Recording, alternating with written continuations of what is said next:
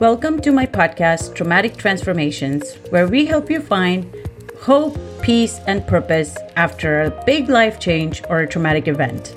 I'm your host, Kunjini Patel, and I'm a licensed mental health therapist, trauma specialist, and a neuroscience nerd. Join me as I dive deep into resiliency, post-traumatic growth, and normalized mental health to reduce the stigma associated with it.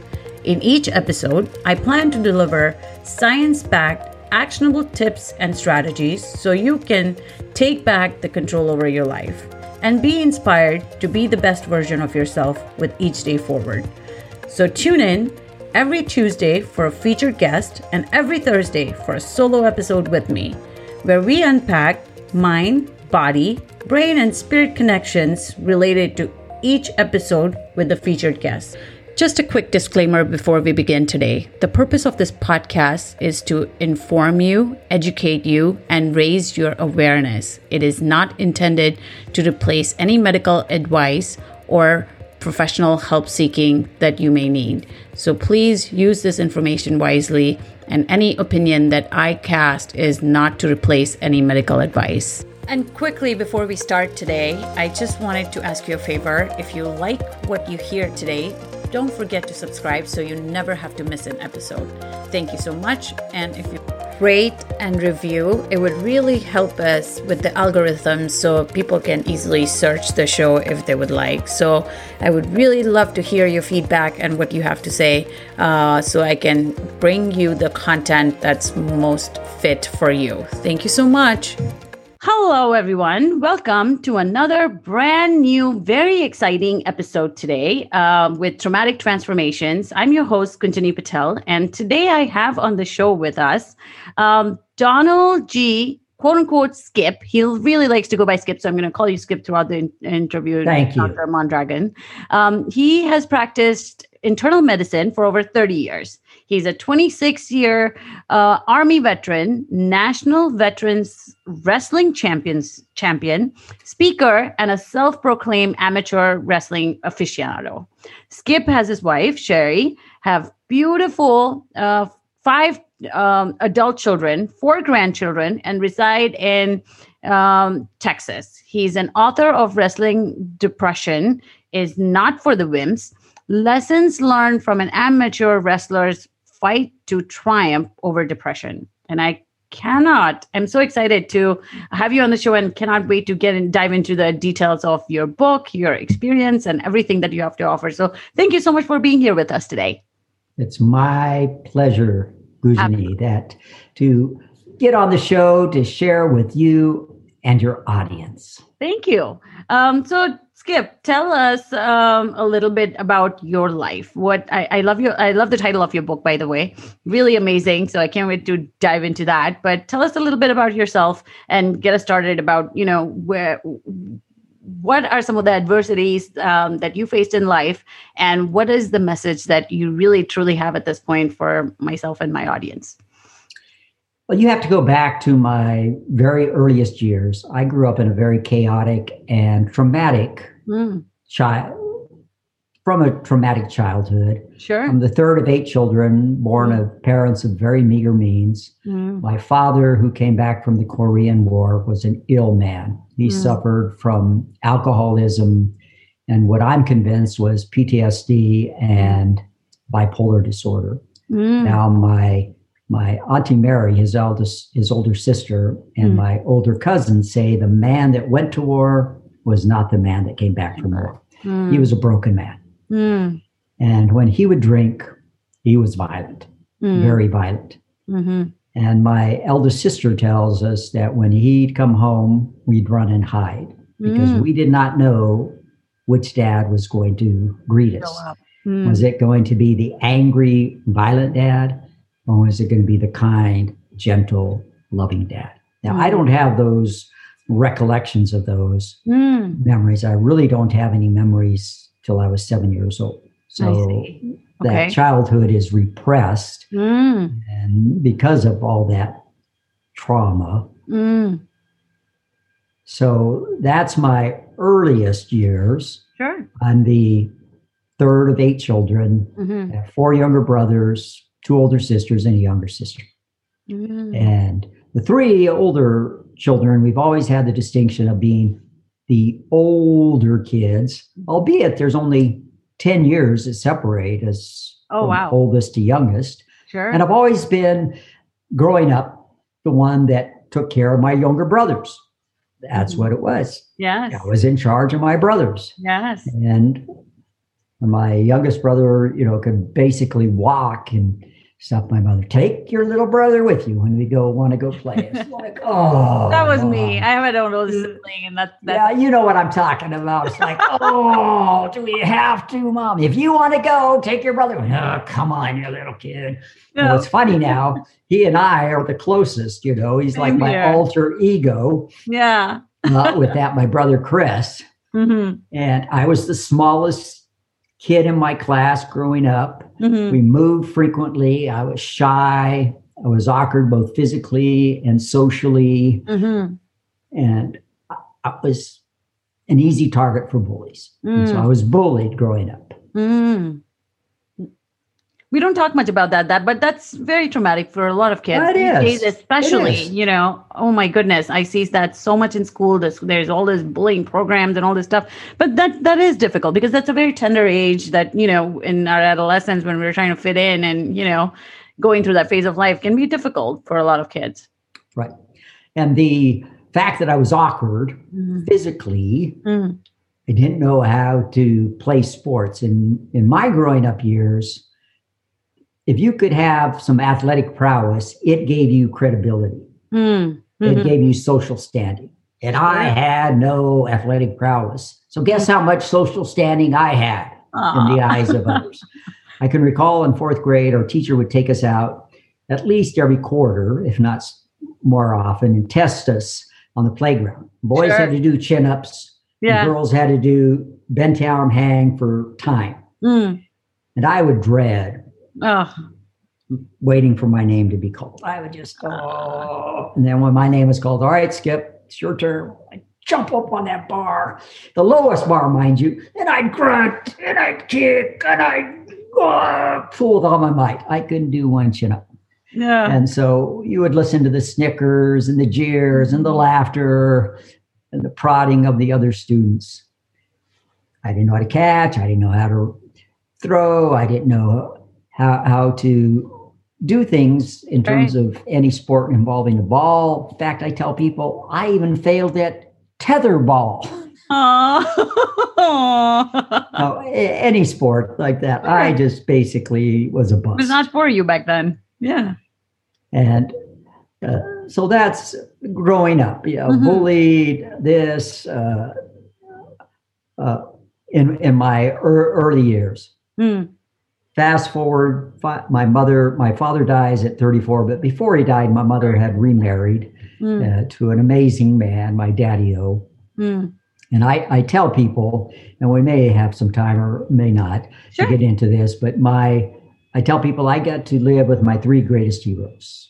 My abuelita, my little grandma, my mom, my mother dear, and my daddy-o, my stepfather. My abuelita came to live with us at the age of 64.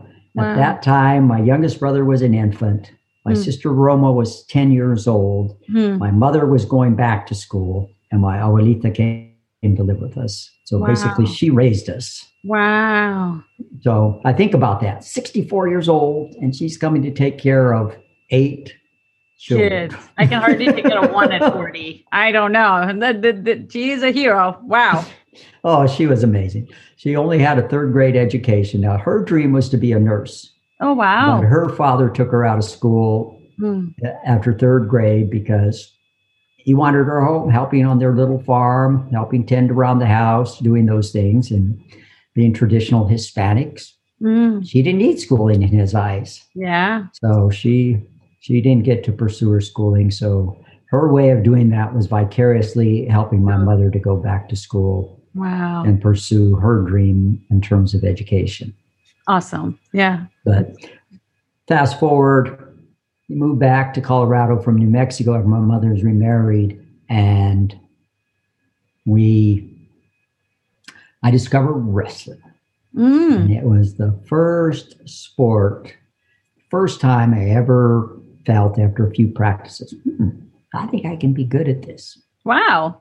I think I can really be good at this. Now, mind you, it was also the first time that there was a level playing field because I didn't have to compete against boys that were bigger than me. Yes. Boys that were Yes. It was an there even. because that was a lot of disadvantage being a small child, being the smallest in the class.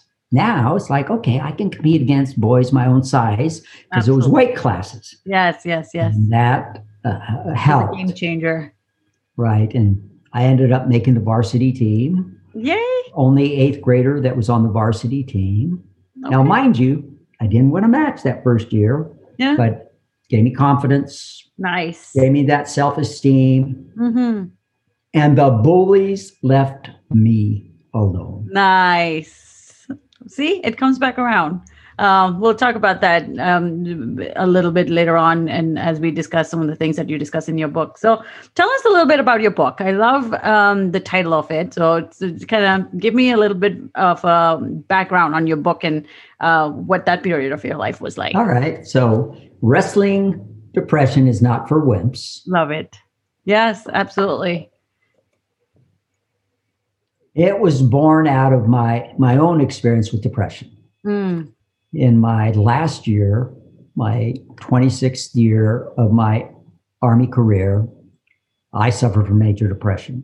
It started in 2013 with insomnia, and then my mood getting progressively blue, my cognition getting worse to the point that I went and got tested with neuropsychiatric testing because I thought I was suffering from pre-senile dementia. Thankfully, I wasn't. Yeah. And then started having problems there with guilt and shame and indecision and these negative thoughts, the ruminations that we call them, the negative ruminations there. You don't deserve to be a colonel. You've let your family down. You've let the Army down. You've let your department down. On and on, those would play like an endless loop. And the insomnia got worse. Aches and pains from old injuries, just got worse. I became socially withdrawn. All these things just got worse and worse. And then to compound that, I had 3 surgeries over the period of 6 months. And each surgery, unfortunately, was fraught with a complication. Yes. Go figure. Now, the reason I had 3 surgeries in 6 months is because I had put off my care, taking care of everybody else. Because I've been a caretaker. So yes. Right. Starting back as my youngest years, I've been a caretaker all my life. Right. And so I had put off taking care of myself, and I was getting out of the Army, and I thought, I need to take care of these things before I retire. Yes. And with each surgery, it disrupted my routine.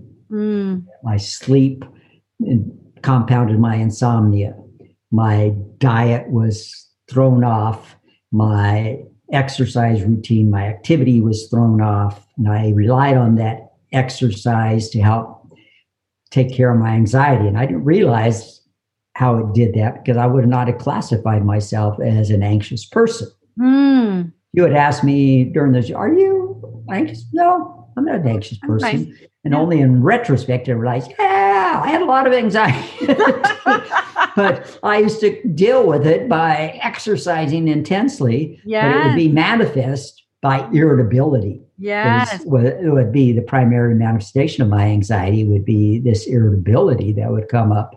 Is how it would manifest itself, or anger. Anger is a big one. When unresolved trauma, one of the biggest things that I see in people is we start with anger. So anger is just the tip of the iceberg. And I tell people it's like the most primary emotion we feel, but underneath anger is just so much havoc. It's just shame, guilt, disappointment, lack of love for yourself, so lack of worthiness, all these different deep, heavy things that happen, and it just manifests itself as anger all the time. Yes. So the symptoms just got worse and worse and worse and worse to the point where, guilt, shame, indecision, insomnia, those negative thoughts played over and over like this endless loop, to the point on April 17th, 2014, I went into my office. I had a beautiful, what I said was one of the best offices at Eisenhower Army Medical Center. 2 walls were big windows. I pulled the curtains shut, turned off the lights, locked the doors, turned off the phones. I crawled up under my desk in a fetal position. And for 4 hours, I wrestled with the question, Skip, what are you doing? How did you get here? What are you doing? Yeah. And I became this observer participant and slowly began to put the pieces together. Love it. And finally, I could admit, Skip, you're depressed. Go get help. What was that like? When I finally could admit to myself and finally could see that I was depressed. Now, mind you, in retrospect, I understand what was going on. I'm a tough guy. I'm a wrestler. Most guys think they're tough guys. And guys that's right. don't suffer from all these things, right? That's right. And especially, my self-image, wrestler, soldier. Yeah. Man, I've gutted these things, and we pride ourselves as wrestlers. We gut it out. We don't give up. We just keep pushing forward, and that's what we're there. And soldiers, it's instilled on you. Yeah, just be all you can be. Don't ask for help. That's wimpy. That's not courageous. Yes, indeed. And I had to finally be so depleted. I'm there at the end of my rope, curled up in that fetal position, before I could finally put the pieces together. Yes. As a physician. Yes. And I'm a physician. So glad you mentioned this, because one of the things that you mentioned earlier that I actually want to, since we're at this point of our chat, one of the most beautiful things that I read in your book as I was reading through your book, I want to start with this. And it's really hit home for me because it was so beautifully written. And I'm going to read some of that just so that my audience have a little bit of an idea of what to look for from your book and from this chat. And you say in it that, no one wants to suffer, yet suffering eventually finds us at some point in our life. I tell others that if you have not experienced deep, life-changing suffering, you simply have not experienced enough life. Sooner or later, profound suffering knocks on each of our doors. I have been battered by suffering for 10 months before I admitted I was depressed and I was formally diagnosed. We can try to ignore suffering, but to no avail. I tried to minimize my suffering, ignore it, deny it, scream at it, pray it away, yet it became my constant, unwanted companion. Even in the best of the moments, it resolutely stood next to me. I could not free myself from its grasp. I was no match for this overpowering foe. Suffering. My body suffered. I was bone tired. Aches and pains from old injuries and osteoarthritis made the suffering of my mind and spirit worse. Wow. How deep. What we don't address, it compounds with time. And I specialize in depression, anxiety, PTSD, trauma, addictions, grief, and loss. And that's a constant ongoing message that I see in my clients when my patients, when they come to me with, some in crisis, because most people don't consider therapy, when this process starts or in the midst of right. It's like, oh, that's for crazy people. That's for if only I can, at the end of my life, have people starting to think of therapy as, hey, you take your car in for a tune-up. You go to a dentist for preventative care. You go to your PCP for wellness check. Why not therapy? Why not mental health? You cannot mind yourself out of that. You cannot think yourself out of the trauma. It has to be addressed over time at some point. And at some point, and the way we look at suffering, I think, is so different because, I mean, it's so, I think it's the mindset shift that we need to do in order for suffering. So tell us a little bit about what that was like for you and who you are as a result of your suffering, because that was very well written. Well, thank you. Thank you. I had never felt so isolated, so guilty, shameful.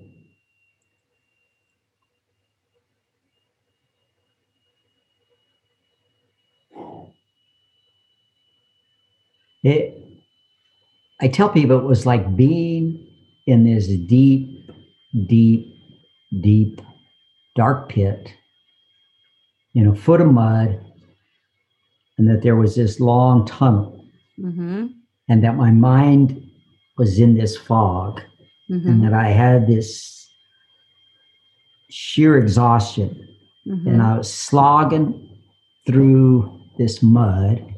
And at the end of that long tunnel, there was this little speck of light. And that's what it was like when I was depressed. That it was horrible. Yeah. It was just horrible to be in that place. Absolutely. To have this sense of indecision, this lack of confidence, this guilt, this shame, this mind in a cloud, your body ache, you just don't want to do things. You don't have the energy, you don't have the emotional energy. My wife said, in retrospect, she told me after I was recovering, she said, I wondered where your get up had gone. So knowing this confident, decisive man that she married, I was not that man during that time. Of course. Anxious, tremulous, indecisive, guilt-ridden, shame-filled, isolating individual that didn't want to interact with others. I just didn't have the emotional energy to do so. It was exhausting to interact with people. I could make it through the workday, but beyond that, just hard to do things. Right. And I like interacting with people. Yep. I like can tell. doing that. But it just sucked the life out of me to try to do that. Case in point. Yep. After morning rounds at the hospital, morning report rather, where we'd gather with the residents and hear about the new admissions and any problems with other admitted patients and discuss those with the staff and the residents. I would typically stop by the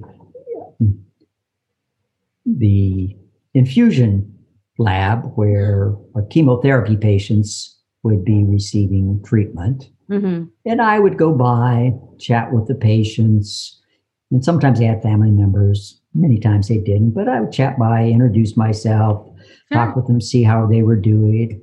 And generally, as I've always done throughout my practice, that I incorporate and believe in holistic care, the treatment of body, mind, and spirit. I'm a practicing Christian, and I would ask, may I pray with you? Yeah. And the vast majority, well, yes, I would like that very much.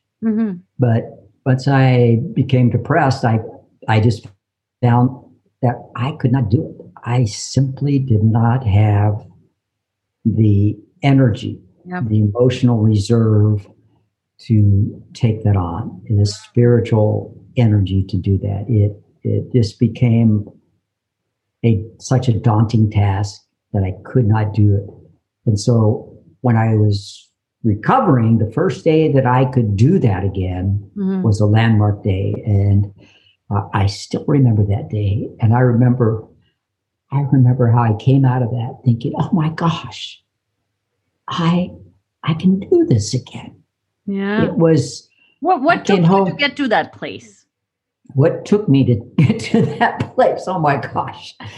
So the day I went for help, initially I went down to my PCP clinic, and I asked for an appointment with the psychologist assigned to the clinic. And they said, well, you can have an appointment for next week. That's the earliest. And so I booked that appointment and went back to my office, and I thought, I don't want to wait that long.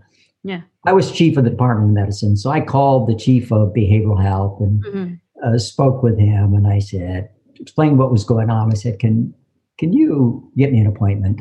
Yeah. So they arranged an appointment that afternoon. And I saw a very astute young clinical psychologist that afternoon who did a very impressive evaluation, I must say, very thorough, and made the diagnosis major depression. And at the end of the interview, she said, my chief and I were discussing, and we think there's another psychologist that you would work very well with, that you would mesh with, Lieutenant Colonel Mike Perry. And so we've arranged that you'll start seeing him next week. Nice. And so I started seeing Mike Perry the next week, and we hit it off from the beginning. He's nice. Tall, distinguished Black man. And, there was just this rapport from the start. He's a Christian man, dedicated to his family, dedicated to the Army. We just hit it off and worked so well together.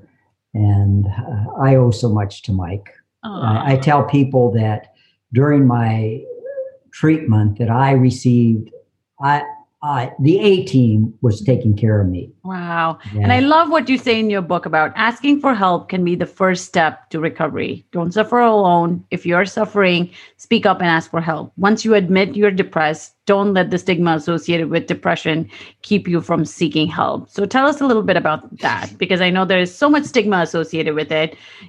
Depression can also, and one of the things that I want to emphasize from what you just got done saying was people who are high functioning can look high functioning on the outside, but can be suffering very deeply from the inside. So you never know what people are going through just by the looks of things on the outside. And because we expect, they're depressed, so they're just going to be lying around in the bed, curled up, and just, all of a sudden they're going to be zapped by this happiness bug and things is going to get great. But very high functioning, everyday working people can go through some very deep, dark things in their lives that we can be that beknownst to us. So absolutely so important to mention that.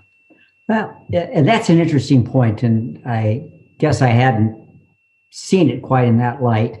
But now that you mention it, the only person that wasn't surprised when I disclosed this to my staff and disclosed this to the hospital leaders was my secretary. Yeah. So I brought in my service chiefs and disclosed to them. I said, receive this diagnosis. I want you to be aware of this. And then, first I went to my command staff and shared with them, and then my staff from my department, and my secretary said, I knew that. They always do. She knew that, of course, but none of my other staff, they were all surprised. My command was all surprised. So in their eyes, I was holding it all together. Yeah. In fact, one of my friends from, we're good friends. Yeah. There still stay in touch. And he said, how could it get so bad that nobody noticed, Skip? How could they not notice, meaning the command? How could they not be aware of this, Skip? Because you still do your everyday, but like you said, I bet you went home and you weren't this chatty with your wife, Sherry, or you weren't just so your happy, excited self. You were just, I'm home. Don't talk to me. I'm done, and just in your own isolated. Yeah. Well, we would interact, and my wife, she is the most amazing person. She always has been my number one fan and faithful. I love that. But in your book. But still, there was that withdrawal, and there was that guilt, and there was that shame, and so my whole persona had shifted and changed. Yeah. And she was at a loss. So we talked afterwards, in the subsequent months and years, and she was at a loss. But it was only when things got horrible and so forth, and really diagnosed it, she realized, this is what's going on, because it was somewhat insidious, and progressive. Mm-hmm. And it gets worse over time. She didn't even realize. She knew the insomnia. She realized, oh, that was horrible, because I'd be getting up and down all night, or wake up in the middle of the night, bing, and couldn't get back to sleep, and rumination. And she was aware of that, but she even didn't understand how bad it had gotten, and felt badly the suffering that was going on. So I realized, I was keeping it together. Absolutely. Keeping it together. Yeah, right. I was hanging on by my fingernails is what I was doing. Because I'm a tough guy. I'm a man. I'm a soldier. I'm a wrestler. This is what we do. Yep. And especially in the army, in the military, you're required to carry on with that persona and not express any weakness, because that's how you are trained. And, it's entrenched in you from the very beginning of your training, that how can you be weak, So, and one of the things, that you mentioned earlier, really, I wanted to mention this as well, because you mentioned with some of the things about your childhood. And this is how much epigenetics and intergenerational trauma catches up. There was a study done, I forget the name of the author, but there was a study done that studied PTSD with people who came back from Vietnam War. And they had said that 47%, which is almost 50% of PTSD, depression, and anxiety, we are genetically predisposed to that. And, 40% is, our perception of some of the events that happen in our life. So, we inherit all these things from our parents, let's say if they weren't diagnosed. And then if we are faced with situations in our lives over time, because depression is not something that just happens, a little different than PTSD, but it catches up over time and compounds if you don't take care of certain things as they're happening. And, 10% of it is environmental. So your parenting, where you're raised, your beliefs, your values, all of those things then add up and becomes this 100%, explosion that happens in our lives. So really, it's like we are genetically predisposed. And in order to break that cycle, if we heal, if we, are aware that some of these things are happening, like you mentioned, you went and sought help. So now, if your children were to go through any of this, then you would be able to catch it and know and show them adaptive ways of dealing with it, send them to treatment, what treatment looks like, because at least you were open to it and you sought treatment. So you know now the entire, picture, and you can use adaptive skills to help your children and break that cycle of trauma and that, so to speak, that cycle of depression and anxiety that we all most of the time inherit, but don't pay attention to as and when we're triggered. Right.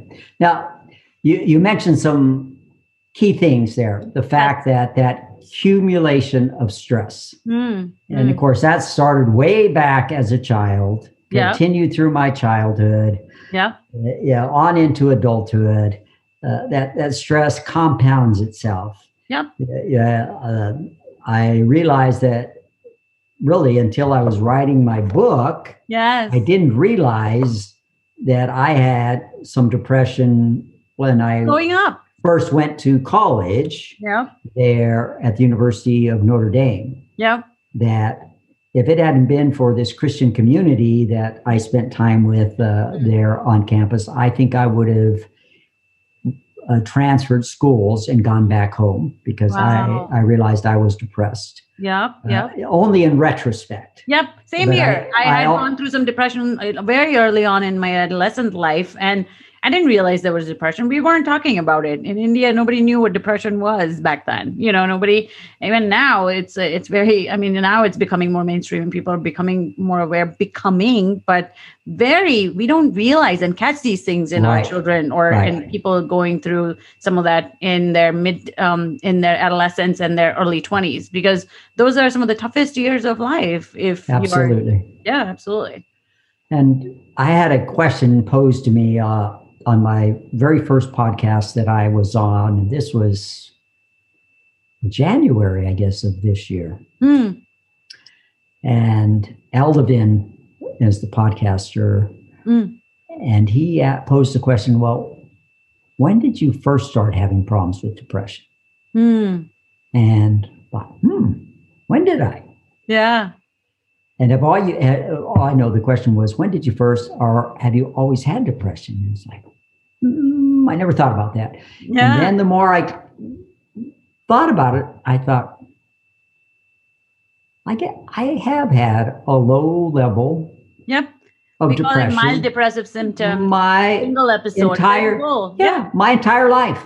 There's Yeah. always been this low level of melancholy this very serious undertone to my life. But until he had asked that question, I never had that insight. That, yes, there's always been that there. And then there's been times when it's dipped lower. Yeah. And again, in retrospect, you look back and say, oh, you see where that's been punctuated at certain times. And then you see that big drop into the cliff. But you talk about cumulative stress. Yeah. You look at medical school, and during medical school, we had a child that was born prematurely, spent 6 weeks in the ICU. Wow. He was born with a congenital anemia, rare congenital anemia. Wow. You look at residency, and residency was brutal because in those days there was no work hour limitations. Oh, I could go in and I could spend 36 to 40 hours stretches at the hospital when I was on call. Wow. And then have 2 days off, maybe 3 days off at best. And about the time you recover, you start all over. Yeah. And you have that. And then as your kid's growing up, and then you go to the Army, and your first duty station, within 6 months, your 2 senior colleagues leave, and they say, you're in charge of the chief of the ICU, you're chief of the internal medicine service, and you'll be our only internal medicine doctor here for the summer. Welcome to the Army. And it was the most miserable summer we spent in the Army. It was horrible, absolutely horrible. 37 months deployed, 30 months in combat zones over the course of our career. So 3.5 years out of the life of my family. Wow. A son with mental illness, another son with substance abuse addictions that he struggled with for over 20 years. Yeah. He spent 3 stints in the Texas Department of Corrections. Thankfully, both are doing very well now. So I could go on and on, with some of these stresses and accumulation of that as you weather these things, but the toll it takes over time. Yep. So that's one of the reasons why they say depression is not caused by one thing, but it's accumulation of all these different things that happen in our lives that we just internalize. But one of the other things you had mentioned that I loved was, instead of denying it, pushing it down, not addressing it, because it seems like that's what you did at the time, where you didn't really look at it or process it and talk about it the way you do now. But what was that like for you? In terms of what? I'm not sure I quite understand the question. So the question is, what was your recovery like when you really started looking at your recovery and started to not deny or repress or push down these emotions or these things that you had been through, but collectively you were holding on to all of that in your brain, in your body, in your spirit. So tell us a little bit about your recovery and what that was like. The recovery was in fits and starts, as I think it is with most people as they're recovering from an illness like this. Yeah.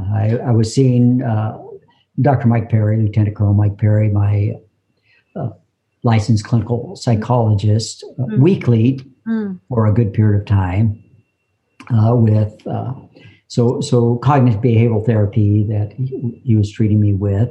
Mm-hmm. I seen a psychiatrist there.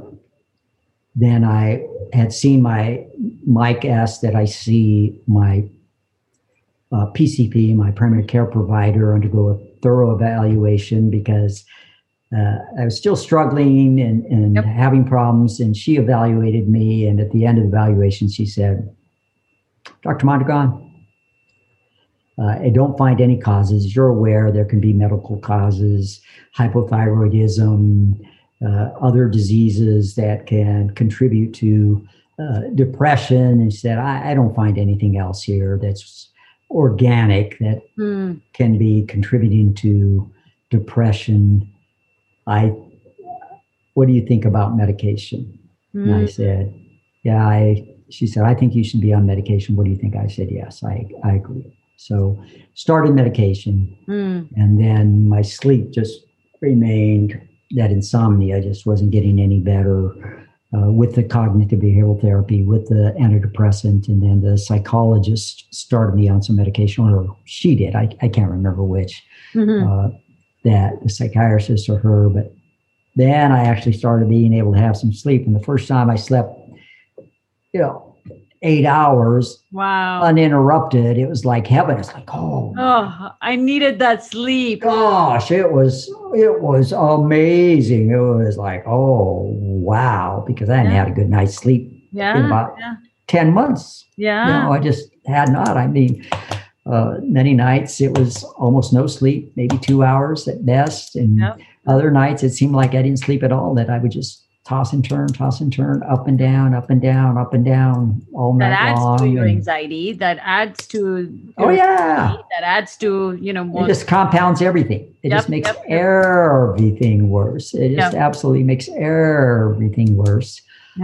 So it's kind of fits and starts. I do remember there was times sitting on the edge of the bed, and Sherry and I would be talking, and I'd be in tears, and I was still struggling. And I would tell her, honey, it's not going to be like this. I'm going to get better. It's not always going to be like this. But it was sure painful. It was sure painful with that. So it was over time, and with Mike working on me with the cognitive behavioral therapy to change that thinking, to work on that, to address those things. To get the sleep improved, to get the medications to help the mood. Awesome. And so all these things working in concert helped. And of course, my sweetheart, God bless her, the tender loving care that, like I said, she's always been my number one fan. Always has been there. That's awesome. And then I had the support, and I didn't disclose this to a lot of people. My mom was aware, my youngest brother was aware, and then then later my siblings, and much later, my children. And there was initially only a select few from church, but then more and more people that I made it known to, and people praying for me, and were very supportive. Absolutely. I really like that you mentioned the use of the word support, because that's one of the biggest things that really, truly helps in the recovery process, is getting the support. Because a lot of times when we do what we end up doing as a part of depression and some of these mental mood disorders, is that we isolate and, think, we're going to just take care of it by ourselves, and it's going to go away with time, and I got this.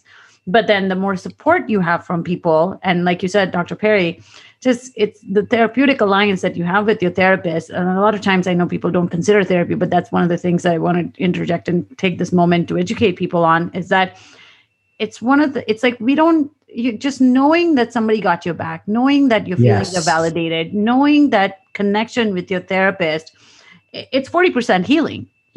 Studies show that the therapeutic alliance with your therapist is just so unconditional in terms of the empathy and the compassion that you feel when you're going through that time. Because your loved ones, a lot of times, just want to fix things. They want to take care of you. They want to jump in and say, oh, it's okay, it's going to get over things, or minimize some people, which is really bad. But that's one of the things that therapy does. And I think that's one of the things that having a good support system while you're going through it, knowing that, I don't need to be fixed. I'm not broken, but I'm going through a hard time of my life, and I just need some time and people to know and give me that space and be on that boat with me to get through this time, as opposed to trying to fix things with me. Because like you said, without deep suffering, we don't learn some of the deep lessons that we're supposed to learn if people just try to fix it for us. That's right. That's right. Now, my mother was very understanding. She suffered an episode where she had been depressed. And God bless her, it sounded like she only had one episode of major depression, because my mother, as I said, is one of the most amazing women I've ever known.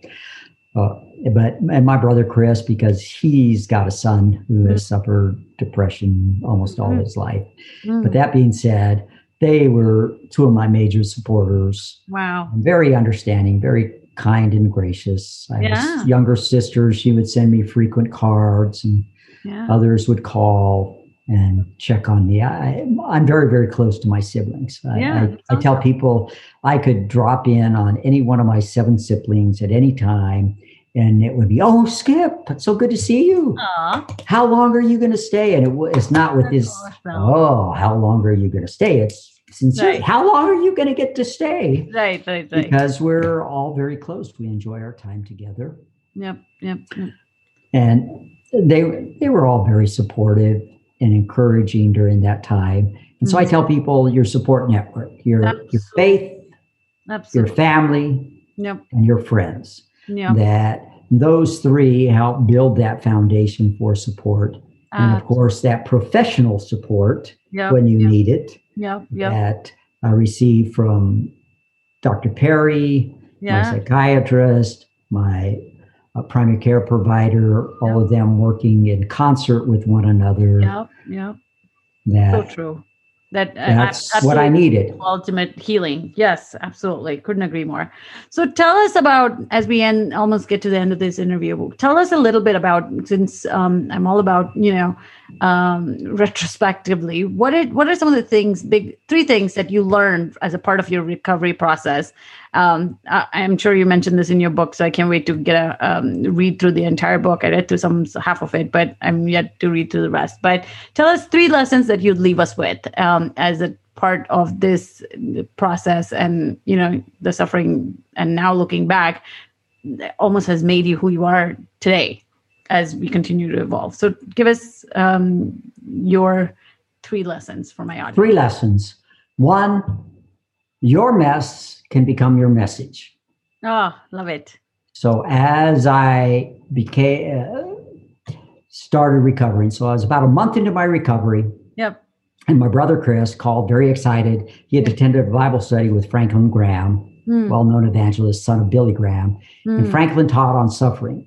And the gist of it was Franklin was teaching, how do we think we are immune from suffering if Christ had to suffer so brutally on our behalves? And Chris shared this with me, and it struck me so powerfully, because up to this point, for months and months, I had been praying, "Lord, please, please, please deliver me from this darkness." Yes. And it brought to mind this scripture from Philippians 3:10. "Oh, that I might know him," referring to Christ, Paul writes this, "and the fellowship, that I might know him in the power of his resurrection and the fellowship of his sufferings."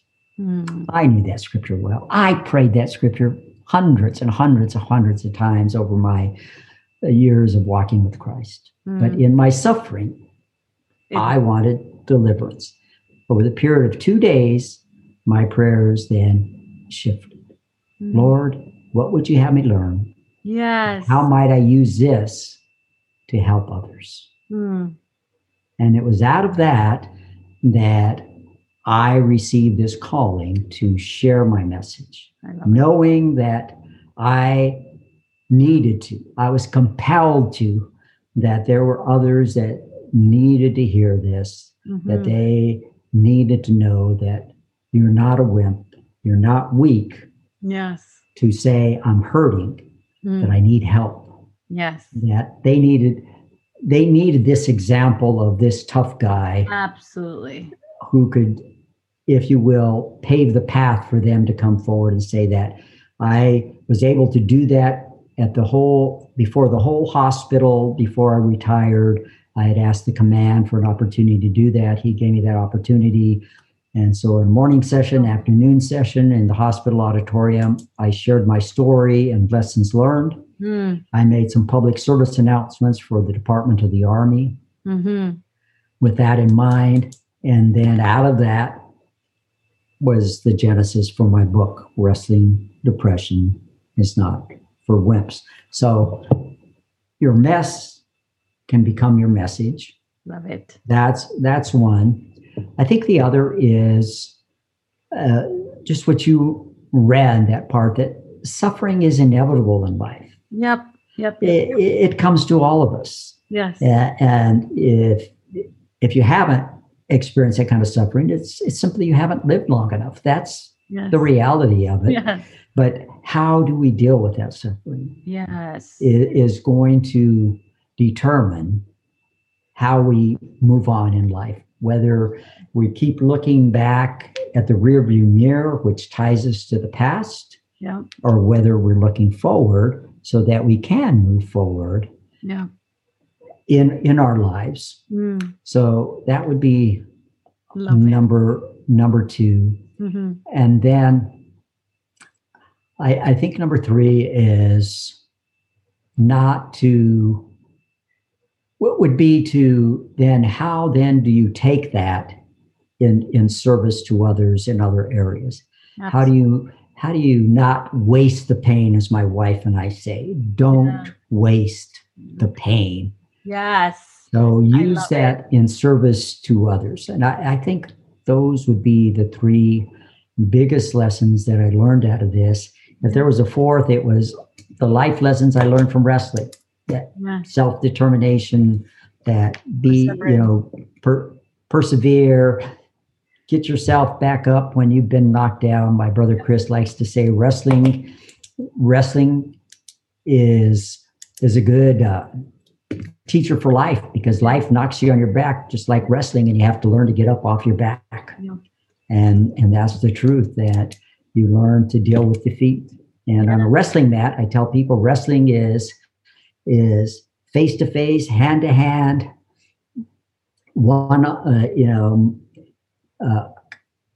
combat. There you are on the mat. It's just you and that other person. And there's nobody out there to help you. And so you either win or lose on your own. And so you can have the triumph and exultation of winning, or the agony of defeat. And it is no fun to lose out in front of everybody when you're out on that mat. Believe you me. I love what you just said. And I often tell my patients, and I'll talk to my audience about this too, that, it's not how many times we fall in life, it's how fast we get back up each time, because falling is inevitable. We That's right. Get there. At some point we have to face it. But, with every suffering and with every pain, every time we go through that pain, how fast are we picking ourselves back up, and what are the lessons that it's truly teaching us, so that, we can pay it forward later. So really, really loved what you left us with. So tell us how people can find you, Skip.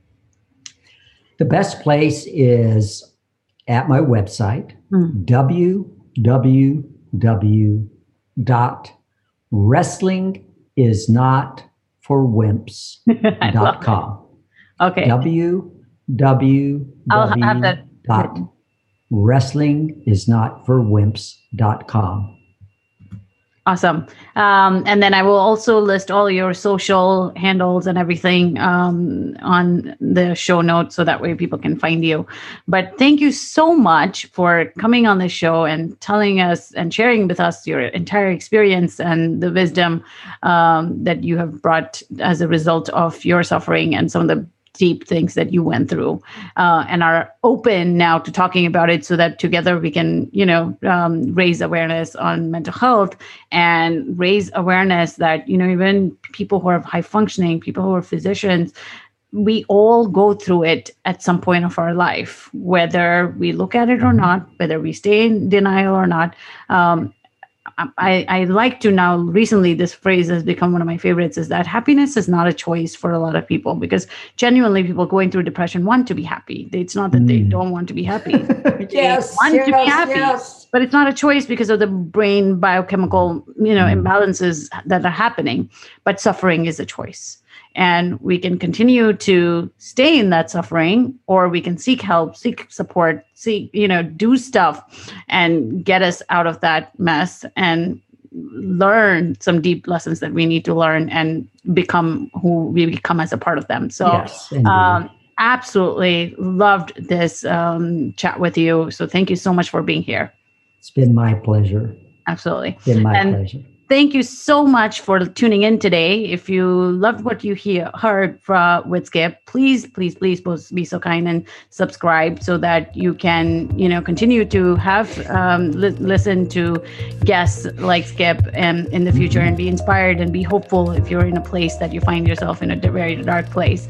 And please rate and review us so that it will really help us with the longevity of the show and help others find the show. So we would love to hear what you have to say. So please give us a rating and a review. Thank you so much for tuning in today, and see you next time. And until then, have a very blessed day. Thank you so much.